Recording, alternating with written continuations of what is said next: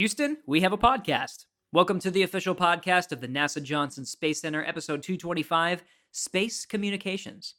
I'm Gary Jordan, and I'll be your host today. On this podcast, we bring in the experts, scientists, engineers, astronauts, all to let you know what's going on in the world of human spaceflight. When it comes to space travel, one of the critical things you'll need no matter where you are or where you're going is communications. Things like sending commands, receiving data, and talking to astronauts are all enabled through a network of assets around the globe and in space. On this episode, we're diving into how all of this works. It's managed by NASA's Space Communications and Navigation Program out of NASA's headquarters in Washington, D.C. Joining us from there is Philip Baldwin, the Network Operations Manager. He discusses how this all works and how we're preparing for the future of human spaceflight in low Earth orbit and on the moon as part of NASA's Artemis program. We have a lot to cover, so let's get right into it. Enjoy.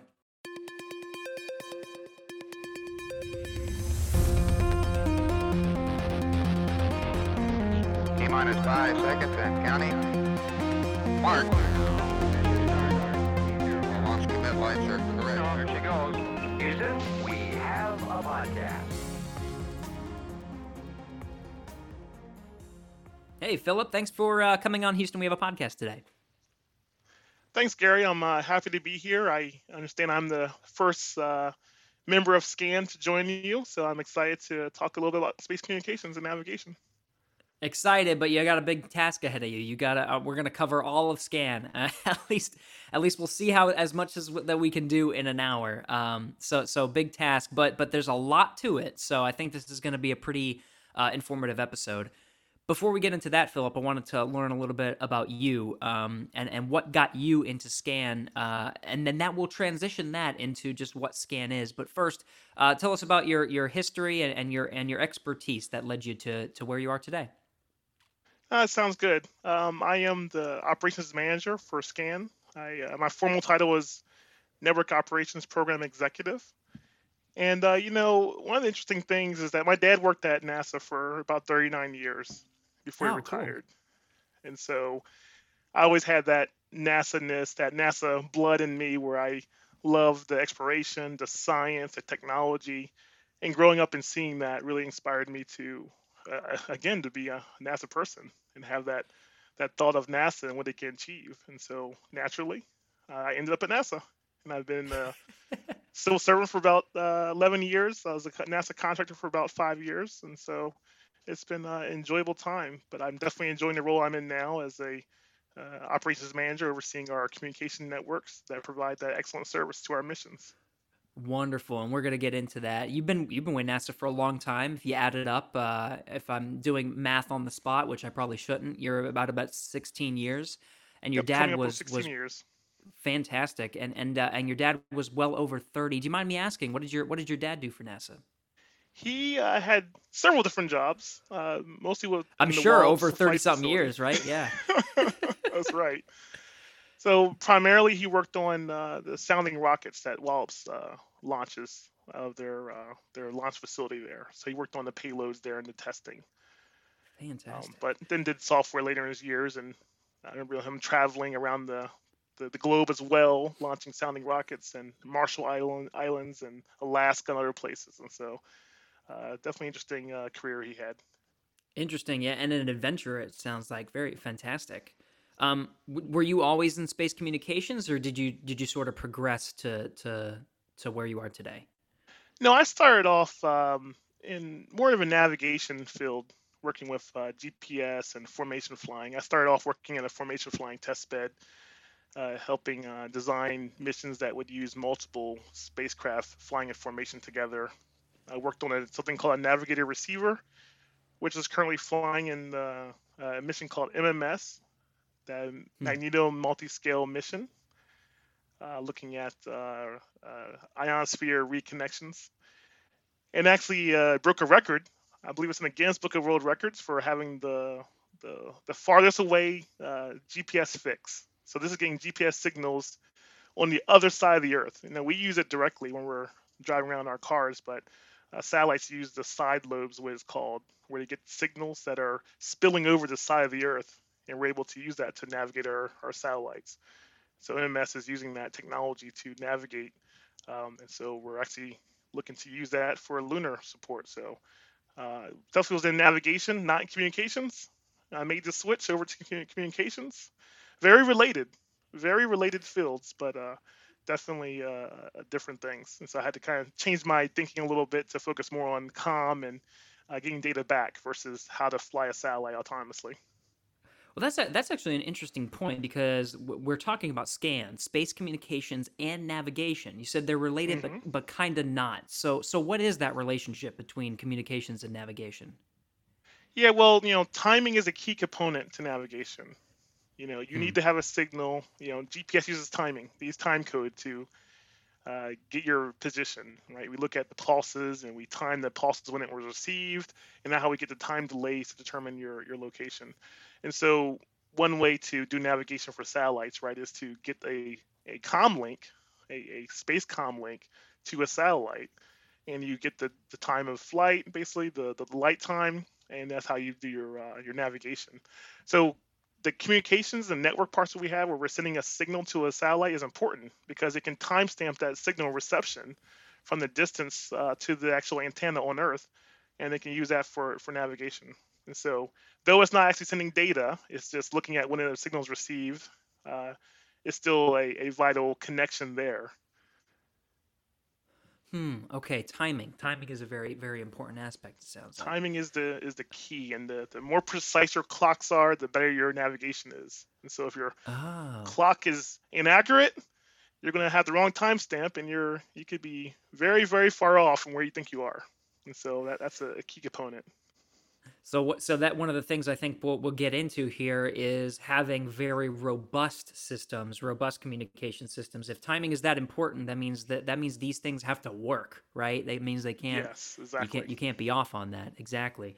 exactly. Overall, I mean, it seems like you said you started in navigation, then you sort of melded into the communications world. You're exploring both, but I mean, it really does sound fascinating, and it sounds like something that you've dedicated a lot of your career to. What is it exactly that you love about communications, navigation, this aspect of space? Well, it's interesting because when you think about things that are infrastructure, things that are foundational, sometimes it goes into the background and you don't know what's happening. And that's same with when we think about like our cell phone signals and our cell phones, right? We carry our cell phones around and we basically use them without thinking about how they're connected. It's not even even thought that when you're traveling in your car and you're driving along that it's using multiple cell phone towers and that signal's coming through and it's being routed through and you're getting your signal. But all you really care about, and frankly, what I care about, is just opening up my phone and having my GPS map, having all those apps I use, and listening to a podcast. I'm not really worried about, okay, is that comlink working? Is Right. okay? When's the next tower gonna come in view? Is it gonna come in view yet? Let me wait a little bit to see if the tower's coming in view. And so basically, it's a invisible network. Plugging another podcast there that really provides that infrastructure that you don't really see, but it's vital. And that was very exciting to me when I think about that. How we are providing services that are across the board to all of NASA missions. We're not just working on a single mission; we're working on all of NASA missions. And so when I see the Hubble images come back, when I will see, and hopefully in the near future, the James Webb uh, images come back, I can think to myself, wow, I had a part of that. I helped facilitate that coming down to the ground for us to actually see the results of our hard work, of our billions of dollars in investment in space. I have a vital link to that, and that makes me proud.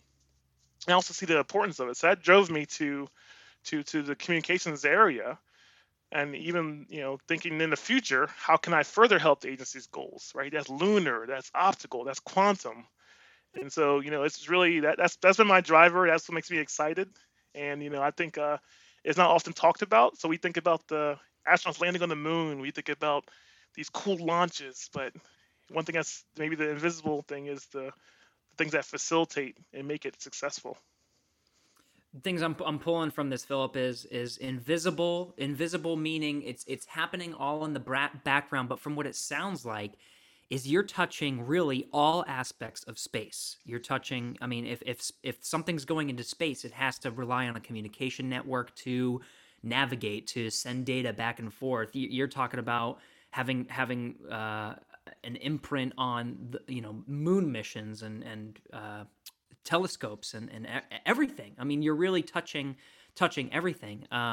So it seems like you have like your own fingerprint in every mission, just because of what scan is. Scan is something that is utilized by, I mean, truly everything that we do.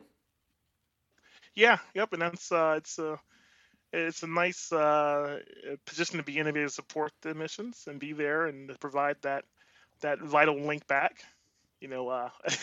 One thing we always say sometimes is a kind of more internal thing is, without us, it's all space junk. You can't do anything without that link. If you don't have that link back, it's just going to be flying in space with nothing to do. That is true. That is true.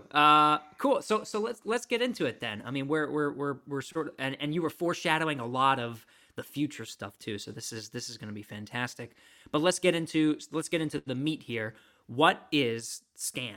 If you had to tell someone walking down the street who was interested in what is this entire thing, what is scan?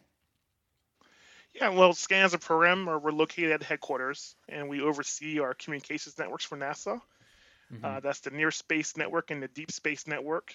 So we support missions that are close to Earth, ones that are flying around in low Earth orbit, like the ISS, the Hubble Space Telescope. We also have the Deep Space Network that supports missions like the Mars landing, Perseverance, and things are going out like Voyager 1 and 2. It's just a vital link in the communications connection to these missions that provide that data, connecting the science, connecting space, connecting our exploration down to Earth for the general public. And so we provide that link, we provide that communications, we help the missions navigate and chart their ways to exploration. That's for me, that's SCAN in a nutshell. It's that vital link.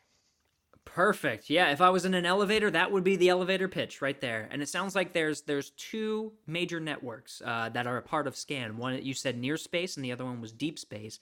I'm assuming they are different because they use different assets. Is that a good interpretation?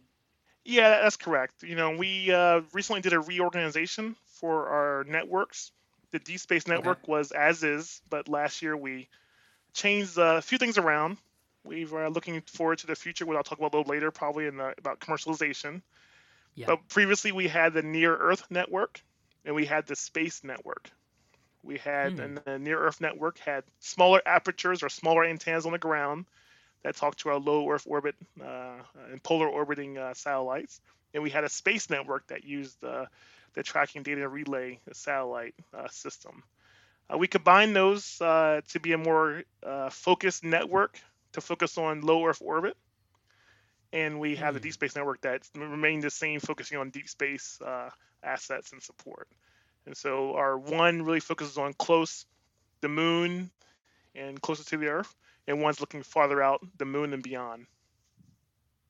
So let's first dive into Near Space Network. You were sort of alluding to it's a mixture of some ground stations, antennas, and assets, and I believe some satellites in orbit. I think maybe, and TDRS in particular, I know is geosynchronous. So what are those assets that make up the Near Space Network, and how are they talking to each other? So first, the ground assets, we call them direct to Earth.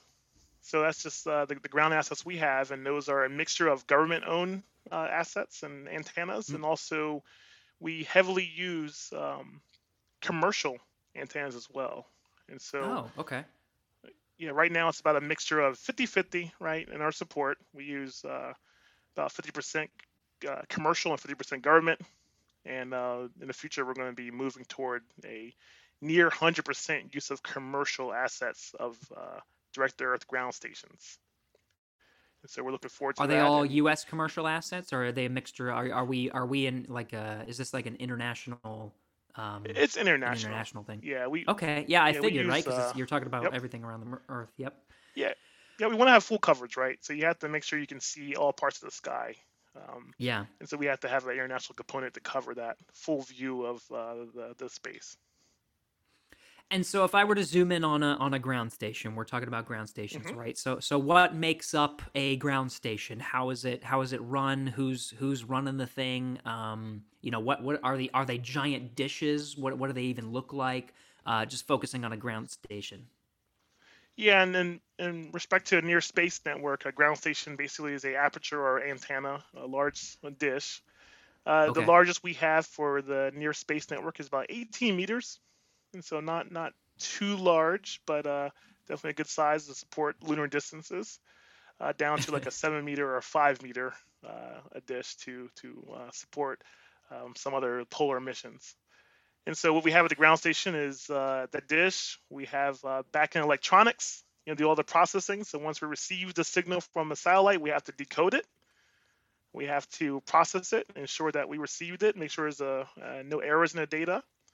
We have good timing systems, as I alluded to before. We have to have good timing to make sure that Oh yeah. everything's in sync, right? And so that's all a key component. We're not fully automated everywhere, so we do have a crew at the sites, operators, who will view the signals and respond if there's any issues and make sure that things are running okay. Okay. And And then when you're sending them around, is that also through? Is it all through different radio waves, or are there ground umbilicals or anything that you're sending, like wiring some of the signals to any different locations, like mission control or anything? yeah, so as we know, the internet has where it's at now, right? The we have connections all over. A lot of them fiber I see. connections all over the globe, and we send that data, connect it back to the various locations. DSN is a little different. Near Space Network is more of a decentralized system, so we send it to mission operations centers, ground control, science operations centers. It pretty much goes to wherever the endpoint or the end customer is at, basically, right? Because our mission really is to get the data to the scientists, to the owners of the satellite, so they can process that data and provide it, right? We want the Hubble, right? If it's sending a picture down or image down, we don't want to hold on to it. We want to give it to scientists to process it as quick as possible, and they can use it, and the public can see it. That's what we consider success when it's available and it inspires and it makes progress. So you're really sending a lot of the signals. Are you storing anything, or saving or archiving any of the signals just at some of the ground stations, or sent when you send them over to different respective sites or anything like that, or is it really just Yeah, routing signals? yeah. Depending on the mission concept we have, for Hmm. most missions we do a storage for 7 days up to 30 days, just in case, right? Just to provide the extra redundancy in case something happens, we have to replay it and send it back out, or there's any Hmm. kind of issues, we will store it for a little bit. We route it right away. So a lot of stuff that we do is real time. So as soon as we receive it, we're processing it and sending it as quick as we can. So near real time, I should say. But we do store it for a little bit just in case there's any issues in the transmission back to the endpoint. Are the ground stations operated 24/7? So you got rotating crews always monitoring something? Yes, yes. We are a 24/7 operation. We're always on console. There's always someone who can answer the call if there's an issue. Spacecraft emergencies happen just randomly. We don't know when one's going to happen. It happens Yeah. all times of the day, and they're not that often, but when it happens, someone needs to be there to respond. So what's the? I mean, are some of these ground stations are in major areas, or are they in remote areas? And what I'm getting to here is I'm trying to think about what it's like in the life of a operator at one of these ground stations. I'm trying. I think they would be in very interesting places around the globe. So I'm curious on what their lives are like in some of these remote areas. Well, I'm glad you bring that up because one of the things that we are very thankful for is our operators. Not all of our locations, actually, majority of our locations are in more of a remote area due to we wanted to stay away from again signals, right? We don't want the ground Hmm. signals, the cell phones, Exactly. TV, anything else to interfere with the signals we're getting from space. And so we try to keep them away from major cities and populated areas. And so a lot of the operators will have to live in areas that maybe aren't the prime real estate Right. but they do have to travel out sometimes to get to the site. And one thing we're very thankful for is during COVID, we didn't shut Mm. down. While the world locked down, while the world had to retreat for safety to be inside our houses as we were, the operators every day since March 2020 went into work every single day to protect not only life, we talk about the ISS and the International Hmm. Space Station, but also the billions and billions of dollars of investment that the U.S. government made in space. And we're thankful for that sacrifice they made, because they made that sacrifice to continue to help NASA and to protect NASA's assets. And so That's that was a great sacrifice. We're happy, and me as a manager, sometimes I'm like, oh man, it's a shame I'm working from home and they have to go to work, and so I can only be mhm. grateful for the effort they put in to continue to support us and to go into work. This is, ever since the very beginning of the pandemic, we haven't lost a mission. We haven't had any major impacts due to COVID, and we're thankful. That's a great part due to the operators. That's fantastic. Yeah, that's exactly why I wanted to bring it up. I wanted to highlight exactly that, just because of the effort that it takes to keep the mission going. We're talking about the ground stations and the folks that are staffing that, and we're talking about some of the ground assets that are part of the near space network.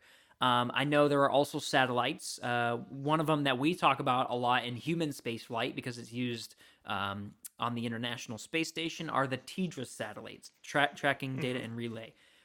So what are those assets? Yeah, so we have several satellites. And we have a couple that are supporting, basically providing constant contact, a eye in the sky to missions like ISS and Hubble and others. And they basically, just like the name says, tracking data relay. They Mm-hmm. track low Earth orbit missions and relay the data back to the ground stations, or back to the mission op centers or the mission control centers. And so we have them located around the globe, in locations that will provide a constant 100% coverage. And so, as a ISS mission or a Hubble mission is orbiting the planet, they have a constant connection to a satellite in synchronous orbit. Now, a difference from a ground station and from a satellite is that a ground station requires a satellite to be directly above it. That's why we call it direct to Earth. It has to be a single connection straight from the satellite down to the ground. Now, if you're orbiting the planet, and if you look at an image of the Earth, one thing you'll see is that it's mostly water. And so we don't have ground stations in the water. Actually, in the Apollo days, we actually had ships, right? We actually had ships that had antennas on top of them, and they would provide those gaps in the ocean. We don't have those anymore. So what that means is that a mission is heavily reliant on a pass, we call it, over a particular ground station, and that can be problematic. You can imagine for human spaceflight, to be in a vehicle, you're in the ISS, and all of a sudden you don't have connection, and you're just there alone. You're saying you're trying to transmit data down, trying to talk to family members. You want to have a constant connection. You don't want to have it breaking up every 30 minutes, every 90 minutes. And so that TDRS spacecraft, which was really focused at one point for the shuttle, to have that constant communications to the shuttle missions, Mm-hmm. provides that 24/7 communication link that ground station could not provide based on geographics. And so it's a vital asset. It's been heavily used by the human spaceflight community, and it continues to be used with the visiting vehicles to ISS. And Mm-hmm. it's used for nearly all government launches from the U.S. soil. And so it's a critical asset, and it's been used for many, many years. Very successful and highly reliable. Yeah, we talk about it all the time when we cover our missions. For exactly that reason. Yeah, there are still gaps when they hand over from satellite to satellite, Hmm. but they're minimal, right? You're not talking about Yep. when you said 90 minutes. They're nowhere near that. So, yeah, exactly what you're saying. They're critical to human spaceflight.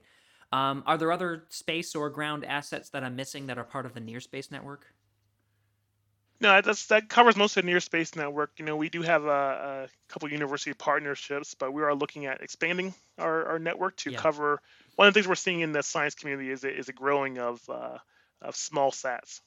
And so when you first think about the Near Space Network and how it was created, right? It came from the old Apollo days, and we didn't have the focus was on giant flagship missions, large flagship missions, right? And so now when you think about small sats, you're like, okay, well, how are we going to support these small sats? And we have these antennas and ground stations designed for large missions like James Webb, like ISS, and so what we're looking at now is how we can also include in our support these smaller satellites, because as we get constellations, and we've heard about the constellations that are that are occurring in the commercial world.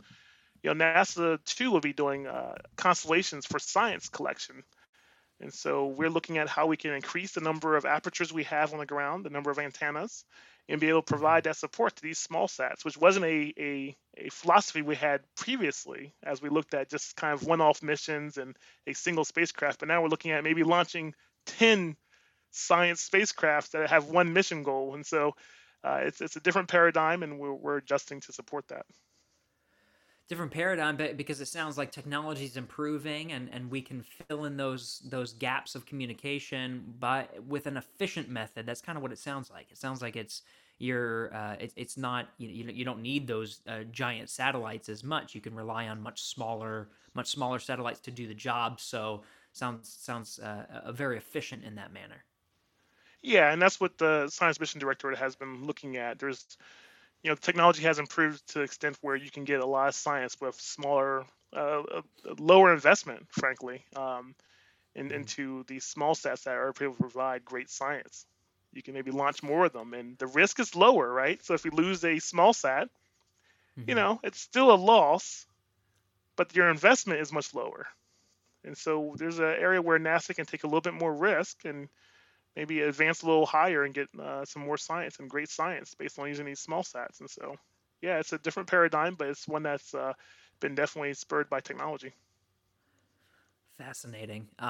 Since we're still on the Near Space Network, I want to get to the Deep Space Network first. But one of the things that's on my mind is we're talking about signals, right? And you're talking about signals being sent from ground stations, TDRS satellites. How we always see it, and when we're covering human spaceflight and mission control, is different bands of communication. We see S-band communication, KU band, KA band sometimes. What are these different types of communication signals that we're talking about? Yeah, so what we're talking about is the radio frequency, is electromagnetic spectrum, and basically just the wavelength of light. And so basically a higher frequency, we have the higher bands, and the lower frequencies, we have the lower bands. Like S band is the lower end, and Ka, when you get in the K band, it's a higher frequency. And so what these wavelengths of light allow you to do is to encode more data on a signal. And so when you have a lower frequency, you can't encode as much data in the signal. And so when you have these higher frequencies, your waves are basically going are close together. You're able to encode more data on the signal. And so that's why you'll hear it let's say for human spaceflight and ISS, KU band or KA band, where we're able to give a lot more data to the ISS using these higher frequencies. Now, for things like, general housekeeping, we call it for satellites. That's when you're just monitoring the satellite, checking if it's okay, are the lights on, is the heaters on, just general housekeeping, basically. You can use lower frequencies because you don't have that much data. You're just checking if a switch is toggled. That doesn't require a lot of data. But when you want to see 4K video, when you want to see that high definition video, you need the higher frequency. You need that higher bandwidth, which we get in the higher frequency RF. You're talking about the lower frequency, higher frequency. I think from what I've seen, and maybe I'm misinterpreting this. The S band, it's a lower frequency, so you don't have as much data, but you seem to maintain connections for longer periods of time for whatever reason. But S band always seems to go through. So that one, in terms of what you're talking about, is are the lights on and everything like that. I could see a lot of that using S-band because a lot of them are critical systems and we can monitor them. I think voice is on S-band, but Ku-band, our video goes out from the space station every once in a while. Is the higher frequency stuff? Is that true? Is there more? Is there any relation between the wavelength and how much coverage you're getting? Yeah. So one of the things that probably didn't come across in my comment there was that for S-band, when we say housekeeping, that really is the vital link. That's the station control, right? That's where you're Uh-huh. controlling vital systems. That's the life support. That's the power systems. That's the checking the solar panels, checking the altitude, the control of the actual spacecraft, right? ISS is actually a spacecraft, right? And so that's where you get those connections, and that's why this one's connected, you know, probably more than the Ka or Ku band, and that's the key part where you need to actually control and operate the spacecraft. So that's really the part that's used for the vital telemetry. Ka and Ku, the higher frequency ones, are the ones that are maybe more visible to the general public. The ones that are like the videos, the phone calls, Mm-hmm. exciting experiments, the docking that happens. That's the higher frequency ones. But the ones that really are the day to day keeping the station running and safe for humans, that's the S-band link. So that one you will see connected far more often and having that more constant contact. Okay, so it's more so about what the communication is doing because the S band is a signal for very vital systems. We'll have that connection more often because it's just a critical thing that we need to monitor. So we need that Correct. more. Okay, That's right. that makes more sense. All right, so we talked a lot about near space network. Let's get into deep space now. What are the assets that make up the deep space network? So we have three locations. We have Goldstone, we have Madrid in Spain, Canberra in Australia, and each of these locations have very large antennas. So we talked about the Near Space Network having apertures the size of the largest, about 18 meters. We're looking at for the Deep Space Network, the largest we have there is a 70-meter antenna. That's about the size of an 11-story building. Large antenna. And we have also about four 34-meter antennas at each site. And so those are just very larger apertures, which we need because when we talk about the things we connect to in space with these apertures, these antennas, we're talking about things like Voyager 1 and 2, which Mm-hmm. are way out there, billions of miles. And that signal we get back from them is so small that you need a large dish just to collect the signal. It's like a light bulb in your refrigerator. Well, now it's probably LEDs in your refrigerator, but back in the old days when you had light bulbs, it was about the power of a light bulb coming back, and that's just hardly anything. So faint. You need these large dishes like a 70 meter to be able to pick up on that signal. And so, we use these mostly for things like Mars. That's probably the most visible things we do. But we also support, like things like Juno, which is supporting looking at the Jupiter and other missions that's had a great history of exploration in throughout the years. And so it's really those three major sites on the ground with super huge antennas that make up the deep space network, and they're a critical asset to fill in those gaps that just the near space network they couldn't pick up on signals that faint or it doesn't have anything to do with distance either. Like if like picking up some of those cool photos, those high resolution photos we get from some of the Mars rovers or anything like that. Yeah, distance plays a large part in it, right? That's just Mm-hmm. being so far away, the power that you actually get by the time it reaches Earth is much less. And so you would need a large aperture to be able to collect that signal and be able to process it. And that's a critical difference, right? Because one may think that you could just a signal is a signal as it is, right? There's no change, but as you go farther and farther out, right, the power that it takes to transmit that energy, basically you're transmitting energy in the form of radio frequency, it gets smaller. And so by the time it hits the dish, it's a small signal. For human missions, just because this is the world that we're in at Johnson, um, when it comes to Artemis missions on the moon, would we use more near space, more deep space, or some combination of the two? We're going to use a combination. In the recent years, we've had used the deep space network mostly for things like Mars, for deep space exploration. Years ago, in the Apollo days, the deep space network was used for the lunar landings. So now we're going to, after 50 some years, more than 50 years, we're going to go back and use deep space network again for Artemis.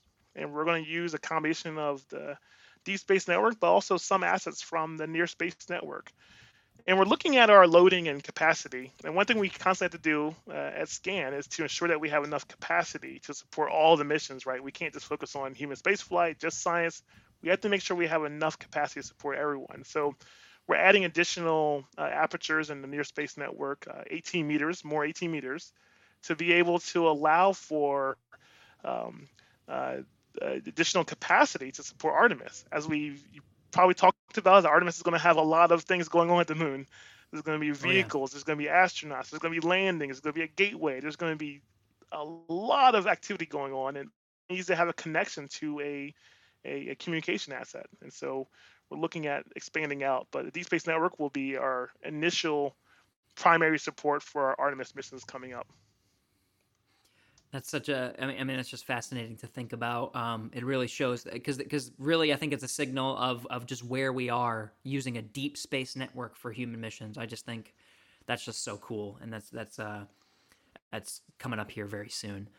Um, I wanted to transition here to talking about just now that we've really explored in depth what makes up SCAN, are the near space network and the deep space network. What are these things? I want to get into more on how it works, how this network is run and managed. Because I think for us at Johnson, especially the near space network with TDRS and everything, one of the things that I'm aware of is, and you've made abundantly clear, Philip, is that we're not the only player in town when it comes to using these assets. This is very much a shared asset. There are a lot of players in low Earth orbit that are fighting for time, and they want to send their signals through the near space network. So how is this managed with all of the different missions going on? How do you manage the data that's flowing among all the assets? Because it seems to be quite a lot. Yeah, and so we have a great scheduling team that looks at all the requests that come in, and to ensure that everybody is meeting mission objectives. Our primary thing is to focus on mission objectives. So early on, we sign a agreement with the missions to say, okay, this is how much data we're able to provide you. Will this meet your mission objective? And we ensure we can cover that, looking at how many assets we have, how much capacity we have on our networks and loading. And we achieve that through our day-to-day scheduling. And so when we get our schedules, weeks in advance, we schedule up the missions. But occasionally missions ask for more data, which is fine. And we'll fill the capacity with what we're able to provide to them to be able to give them more science return. But it's a juggling act because we only have a finite amount of ground assets and space assets, so we have to find a nice balance between what we're able to provide. And looking at the Artemis, we looked at and said, okay, wow, we're going to be behind. We don't have enough capable systems to support it. So we're actually looking at increasing a number of assets to be able to support it. And just to kind of go off on a little tangent here, back to Artemis, when we looked at even the far side coverage, not every part of the moon sees the ground. So how are we going to cover all of the missions that are going to be exploring the far side of the moon? So we're also now looking at a lunar relay to be able to relay data, just like TDRS relays data around the globe. We're looking at a lunar relay to relay data back from the far side of the moon back down to Earth. And so we constantly have to look at the coverage, look at the gaps. Where do we need more? And we can't do this we have to plan ahead because it takes time to build up capacity. So we do projections out 10 years, and we're even doing like a projection for TDRS out to 2030 right now to try to see if there's gaps and what we're going to do. And so we really have to plan ahead to make sure that before the mission launches that we can support it. But our scheduling team does a great job of making sure everybody's needs are met. Yeah. Okay. So that's how you're managing it, and you're anticipating just you're talking about what you're planning for. It sounds like Philip is a significant increase in utilization of scan and the various networks. It sounds like deep space is one of the things because you're trying to gear up for more presence on and around the moon. Even near space, you were talking about some of the small sats as well. So, Yep. just in your career with Scan, have you seen utilization of some of the assets change, go up, go down, stay the same? Just and is that factoring into some of the considerations that you're thinking about when planning assets? Yeah, as previously talked about, one of the things that we're seeing an increase in is the use of higher frequencies, Ka band. And so we have Right. a couple of missions coming on that are going to be actually three missions that are in the near term that will be coming on. So it's going to be Ka band polar orbiting missions.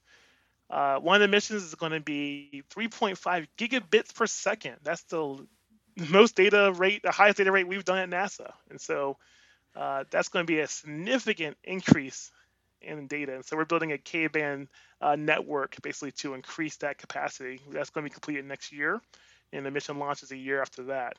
And so I've seen that increase, and that was a jump, right? So we went from our highest data rate from 300 megabits per second for Ka-band to 3.5 gigabits. And so large leap in what we're able to provide, but also it means we need more systems that can provide that support. So yeah, I've definitely Mhm. seen that increase, and it's still coming. There's more missions on the way that are going to be increasing their need. So you have all of these different players that want to have this asset. You're planning ahead for that. You have to have some in terms of the management, right? Back to the management Hmm. conversation.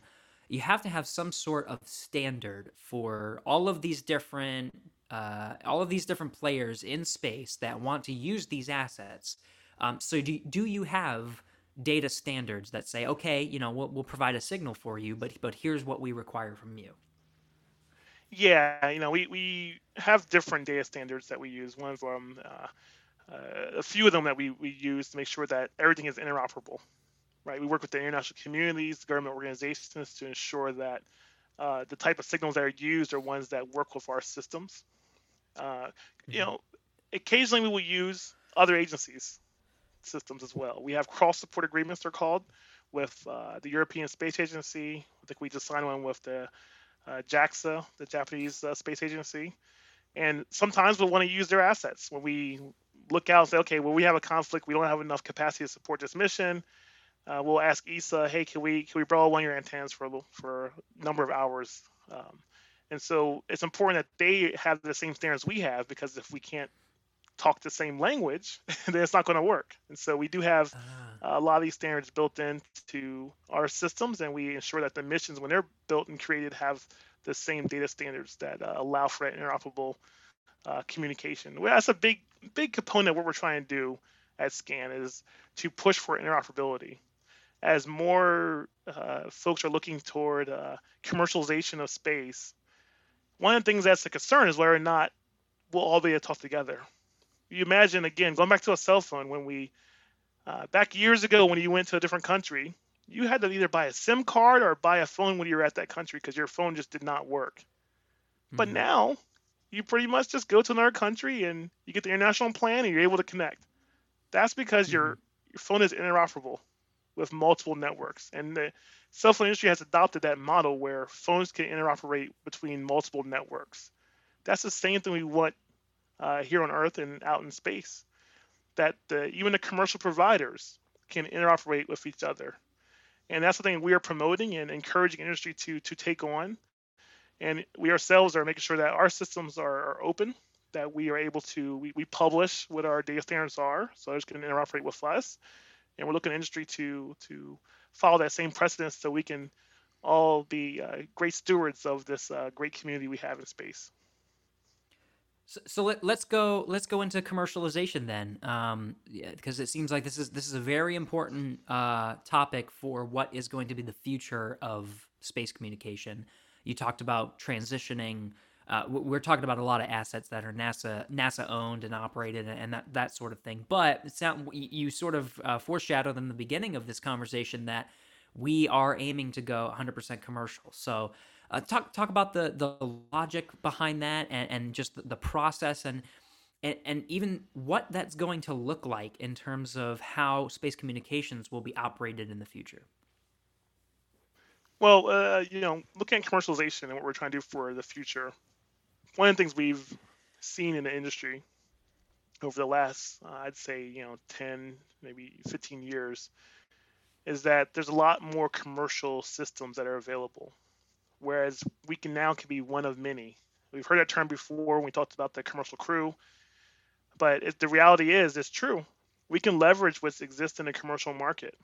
It wasn't the case years ago, but now it is. And so, we've been asked, well, okay, why are we building when we could buy?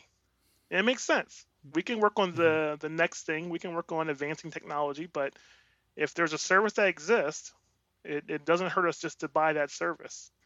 And so we're looking at commercializing our direct to earth, our ground stations, simply because we've already for about last 20 years, we've already had a mixture of commercial plus government. So for us to just, pretty much increase the commercial portion of that, that's a fairly simple route to take. And the number of providers that exist in the commercial world has grown significantly. So we're able to leverage that investment that the commercial world has done and just buy services. And so we'll be looking to do that in the next couple of years here as we migrate on to a more commercial model. For TDRS, a little more difficult when we talk about the relay satellites that exist in the commercial world, mostly designed for terrestrial use, right? And originally designed for a lot of them planes. When you go on your plane now, it's pretty straightforward to get internet. Boats, cruises, remote areas. A lot of these commercial assets are designed for that. Not so much for spacecraft as orbiting the Earth very fast. And so what we're looking at, we have a project called the Communications Services Project that's looking at how to use these existing commercial assets and use them to support future NASA missions. And so it's a challenge, right? We need to make sure that they can work with our systems. Because when looking at TDRS, we don't currently have plans to replenish our TDRS fleet. So as the TDRS spacecraft age, right, they'll be decommissioned. And so we're looking at a flyout of TDRS roughly in the 2035, mid-2030s roughly, where we won't have enough to support all of our NASA objectives. And so what that means is that we need to have another option. And right now we're looking at a commercial option to replace TDRS in the future. And so that's going to be a paradigm shift. We've all loved TDRS. We loved what it's done for the many, many years supporting shuttle and now ISS. But we believe the commercial industry can get to a place where it can support NASA as well. And so we're looking at that now, and we'll be working with industry to ensure that is the possibility. It seems to be a theme, definitely, across much of NASA and spaceflight is this idea of commercialization. It's shared with a lot of our efforts in low Earth orbit, with the assets there. Even we're talking space stations, right? The next space stations, the plans right now are for those to be commercial. Transportation, already commercial. Cargo, already commercial. So it seems to be a model. It seems to be a model that works and that will be building on the future. For the moon, it's going to be a mix of international and commercial partnerships, and that's it seems to be the way of the future. So let's all hop on board for all aspects of it. But you mentioned some of the challenges, right, when it comes to commercialization, especially in scan, and so I think. Going forward and planning for that seems like you got a decent timeline here to plan for that. What are the major considerations from a NASA perspective on what are the things that we are going to care about as we transition to a commercial model? For example, maintaining standards that can be utilized with all different commercial aspects and all different providers to make sure that we can meet our objectives. Yeah, I mean, when you look at the commercial world right now, not so much in like I mentioned before, the cell phone industry, but more of in the space industry of the satellites that have been like mega constellations that have been launched recently. Those are not Hmm. interoperable. You can't use one or the other, right? You can either or. And so we're looking at ways to mitigate the risk of something we call vendor lock-in. When you launch a satellite and it can only communicate to one type of commercial asset, and then you're stuck to it. You're basically locked in. That's a Hmm. concern. If not only with the price increases that could happen, if there's a major failure in that commercial company, we want to make sure we're able to communicate and interoperate with all the assets that are available to us. So we're looking at ways to mitigate that risk. Looking at pushing, as I mentioned before, data standards that are open, pushing interoperability, and even on the back end on our side, we're working with missions and designing a wideband receiver, what we call a multilingual receiver, because we wanted to talk many languages. We want to talk to company X, company Y. We don't want it just to be able to talk to one particular commercial company. We want to be able to talk to all of the commercial companies. And so we're working on ways to allow for that and to build our systems at the very least to be able to have the flexibility to talk to different signals and data standards. And so that's how we're trying to mitigate that risk, but also working with industry to show the importance of interoperable communications. And so we're working hard on that, and we're having engagements as we speak with industry on this, and we think we'll be successful. It's very, yeah, it is a challenge, but it does sound very exciting, and I love your positivity, Philip, for sure. Um, Thanks. want I want to end with this because one of the things you mentioned was when especially when you were talking about commercialization is when it comes to the operations. That's something easily that it makes sense to transition to a commercial model because there are these assets that exist. So we just have to maintain that interoperability and we can move forward to that sort of model. But you still talked about maintaining the ability and the efforts to push technology, and it sounds like that's one of those things at Scan that's pretty important, is making sure that you're always a step ahead and thinking about the latest and greatest technologies. If you can, and with this, give us a preview of some of the exciting technologies in the space communication and navigation network that may be coming to us in the near future. Yep, sounds great. When people said we're commercializing and where they hear about us commercializing, they really get nervous, thinking that we're shutting down shop, and that's not the case. Our model is changing, our paradigm is changing, but we're going to look toward the future. We're going to look at things that are going to advance technology and provide better data, better connectivity, higher speeds. At some point we're going to want 8K video from the moon or from Mars, and so we'll need things like optical. When we talk about the RF and Ka band, yeah, it's great, but optical takes you to a whole new level of connectivity. That's when you can have that high definition video. And so we're looking at optical communications. We have a laser communications relay demonstration that's going to launch in a few days here. That's going to be one of our first, or actually our first optical relay satellite that will launch and be able to test with the ISS in the future. And so I'll prove out that concept and we'll go into optical operations. We're going to do an optical experiment on the Orion for Artemis 2 that's currently planned. And so we are looking toward the future and pushing that technology. But piggybacking on the optical, there's also Mm-hmm. even more advanced things we can do, such as quantum communications, have that entanglement. We're able to entangle photons as we have that optical communication. We're going to use that for the quantum entanglement. And so now we're looking at how to even do quantum communications in the future, which will be a game changer for when we look at Mars exploration and human exploration of Mars.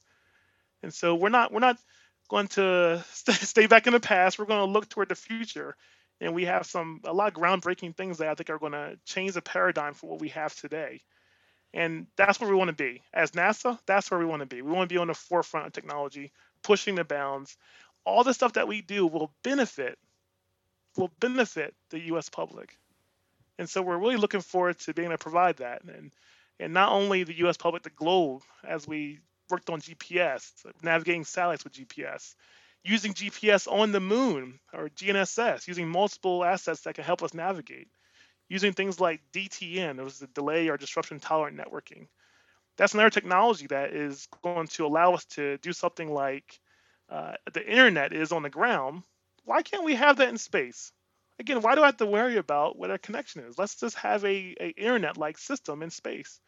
That's another future technology that we want to have, where a astronaut can just send something, doesn't have to worry about where it's going to go. A mission could just communicate to a node, and it just gets back to the endpoint.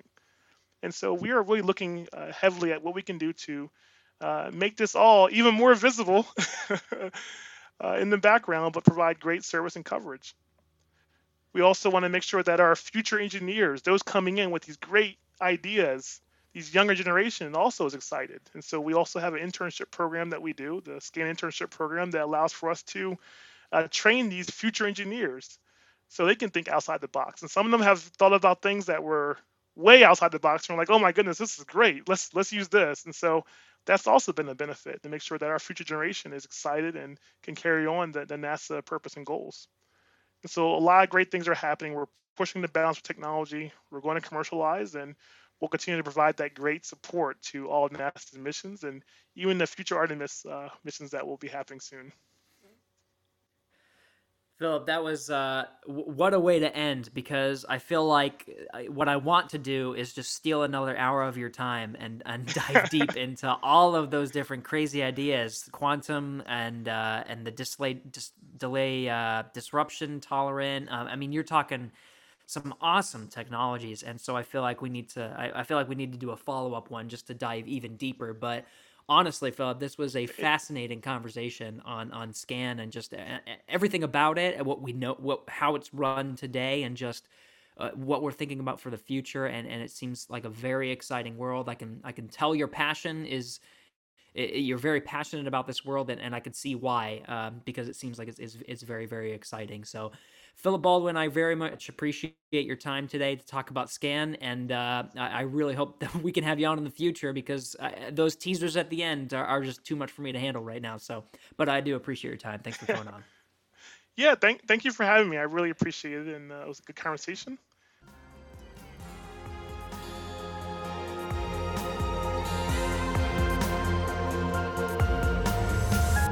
Houston, go ahead. Stop of the space shuttle. Roger, 0J, and I feel Shuttle has cleared the tower. Became a peace for all mankind. It's actually a huge honor to break a record like this. Not because they are easy, but because they are hard. Never Houston, welcome to space.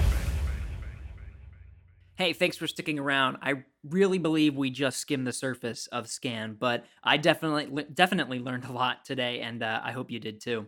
Check out nasa.gov for the latest, and from there you can find a link to the space communication and navigation, or just search NASA SCAN. We're on nasa.gov/podcasts, one of many NASA podcasts that we have across the agency. If you want to check out some of our episodes, go there, and you can listen to us in no particular order. You can also talk to us on social media. We're on the Johnson Space Center pages of Facebook, Twitter, and Instagram. Just use the hashtag AskNASA on your favorite platform to submit an idea or ask a question for us, and just make sure to mention it is for us at Houston We Have a Podcast. This episode was recorded on November 30th, 2021. Thanks to Alex Perriman, Pat Ryan, Norma Rand, Belinda Polito, and Al Feinberg. And of course, thanks again to Philip Baldwin for taking the time to come on the show. Give us a rating and feedback on whatever platform you're listening to us on, and tell us what you think of our podcast. We'll be taking a short break for the holidays, but don't worry, we'll have all new content coming in 2022. See you then.